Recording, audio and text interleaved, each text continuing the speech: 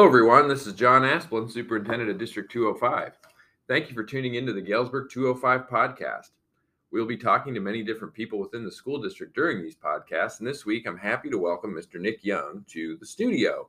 Mr. Young is currently the principal at Churchill and will be migrating over to the 712 facility next year. So welcome, Nick. Hello, thanks for having me. So for those few people out there that don't know who Nick Young is, why don't you tell everybody a little brief biography about you? Born and raised in Galesburg. I've been, 205 through and through, both as a student, a teacher, and now on the administrative side of things. I love Galesburg, and I love the youth of Galesburg. So that's kind of what drew me to the schools and to education. And I love activities and being part of those. So I have 3 young children of my own. Met my wife in the school district. So to say that 205 is a big part of my life would be an understatement. So you're a little unique in that you did not start out as a teacher, though, right? That's correct. I started out selling pharmaceuticals. I graduated from Knox College. Didn't really have a plan of what I wanted to do. I knew that I loved people, and I looked for an industry where I could interact with people, and the pharmaceutical industry offered me that opportunity early. I was able to coach still, so that was a plus. So I tell people jokingly I sold drugs right out of school, but it was legal. I did do cough and cold medicine.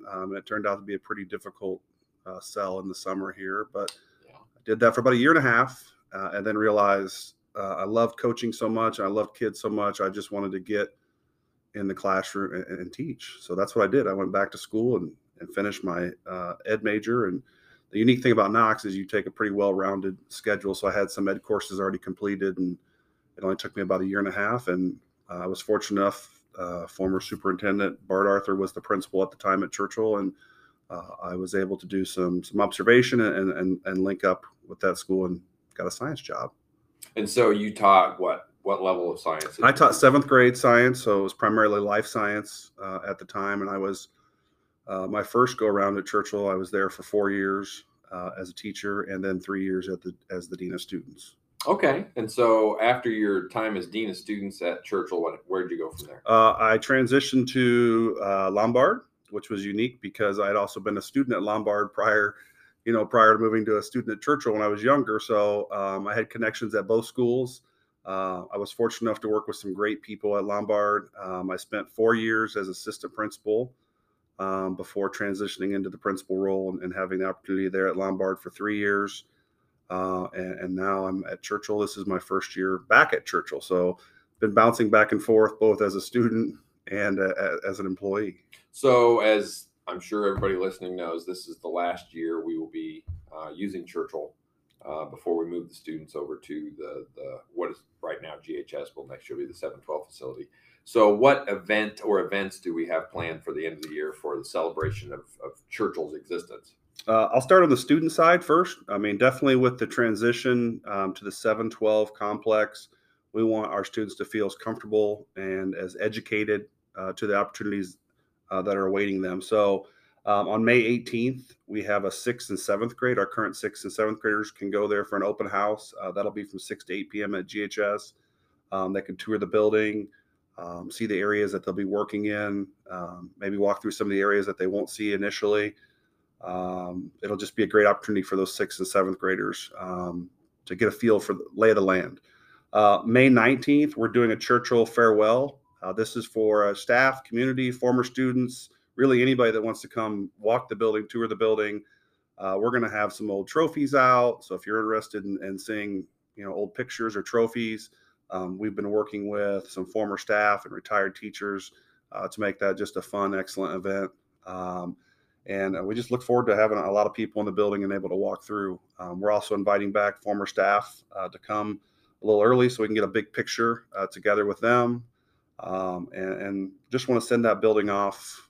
It's a very unique and special place, and we want to honor it as best we can. Yeah, it's really great to be able to have those activities for the retirees and community members, and maybe people haven't been in it in decades, but it's been a big part of a lot of people's lives. So we're really happy that you're able to do that. One more big event I know that we have coming up is May 23rd, and that would be our eighth graders. So I mentioned our sixth and seventh graders, our incoming freshmen. That's such a vital time for them in their high school career. So we dedicate an orientation specifically to them. So that's going to happen on May 23rd. We're also going to do a celebration of their achievements with a dance that night at the high school for those students. So that's a little bit of a change this year coming out of the pandemic. We used to do it at graduation, a transition. It just evolved into now a celebration of their achievements, and ultimately the ultimate goal that they get to walk across the stage when they're seniors in high school. So that'll be May 23rd. There'll be more information to come for those eighth graders and families on that event. Well, that's wonderful, because we're going to have 3 whole classes of students new to that building next year, which sometimes even I forget that Right. it's not just some groups of students. It's going to be half the students in that building will have not been in that building before, or at least full time. So that's definitely unique. But you've had a little bit of a chance now, as through your responsibilities as the principal of Churchill and moving over to the 712, to tour around the new 712 facility. So what are your first impressions of being in that building, at least a little bit? Wow factor. It's clean. It's beautiful. It's really been opened up. I think it's conducive to teaching and learning. Students have access to things that I could only dream of when I was a student. I mean, there's a coffee shop right when you walk in the front door. Just the little things that you may not notice if you weren't kind of privy to the construction. I look at the lower level commons, the high school commons, and just some of the woodworking in there, and the relationship to the train yards and things that have. That's just neat and unique to Galesburg. Nowhere else in the world has that. Yeah. So having that little things, and you mentioned, everybody's going to be new 7th through 9th grade. Really, it's going to be 7th through 12, because a lot of those 10, 11, and 12th graders have never been in the new part that they're going to be in. That's a great point. It's a new experience all over again for everyone. So that's another event, and there'll definitely be more information coming about an orientation that'll happen in the fall. Once everybody has their schedules and can walk, the building, get their lockers, and just be, comfortable walking into their home. That's a really good point. For people who maybe haven't been in the building, if you go into West Circle Drive and enter through like you're going to a volleyball or basketball game, and you're walking into Thiel, next year, if you're a 10th, 11th, or 12th grader, so this year's 9th, 10th, and 11th graders, you would immediately turn left when you come into the building instead of turning right. And it's a whole other building that other than if you haven't been in art class this year, you probably haven't seen it. And so that is a great point, that next year that's going to have a whole different feel, because that first floor on the north side will be 10, 11, 12, and then down on the south side will be more 9th grade, and then upstairs will be our junior high students. So it's a very different feel, and there'll be 1,800 students there.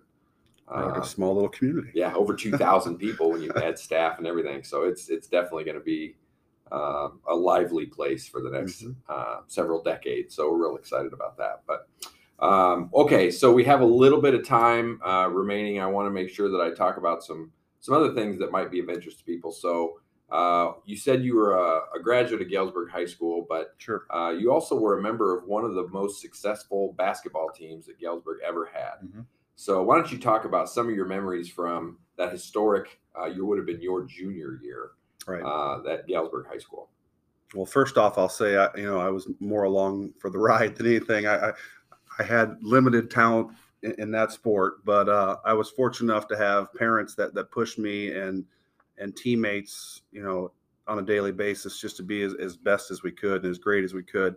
And I guess the story is what most people didn't see, and it was the practices. So I think of, and if you watch The Last Dance about the Bulls run, obviously we weren't a 6-year championship team, but it was those behind the scenes things, the practices that were dogfights. Our hardest games were Monday through Thursday during the week when we were battling each other. And, everyone, and rightfully so, we'll talk about, how great Joey was, and Rod, and I guess what I take most pride in, and I think guys from my class, the younger guys, was, that we beat those guys. We Right. beat them up in practice. We prepared them, and we took our lumps more often than not, for sure. But it was our job to prepare them. And then we walked on the court, most Friday and Saturday nights, knowing that we were going to wallop somebody. Sure. And to have that confidence and that swagger walking out there, that was just an amazing feeling. So, well, and to add to that, this was maybe one of the strongest top to bottom levels of the Western Big Six ever. Also, it wasn't like Galesburg was playing the Sisters of the Poor. I mean, these Moline had one of the best teams they've ever had, and all their losses were to us. And all the losses were to Galesburg.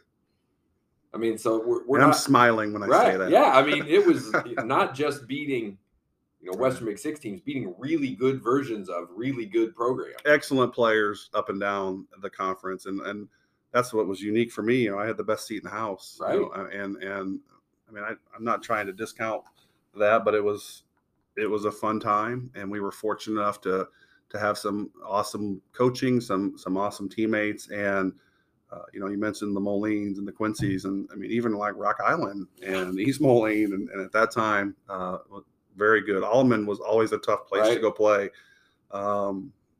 There's something about that gym. You're shooting into the stage. It's just difficult, small.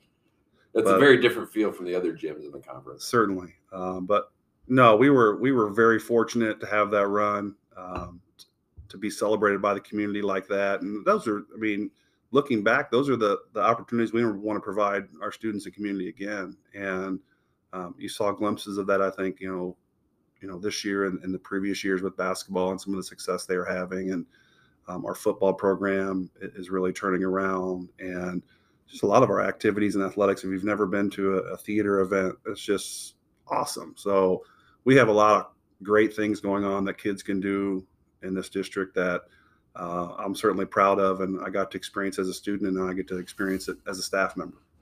All right. Well, we try to keep these podcasts to a certain time limit, and it looks like we've reached that at this point. So really happy to have Nick Young here today, and thank you for your time, Nick. Thank you.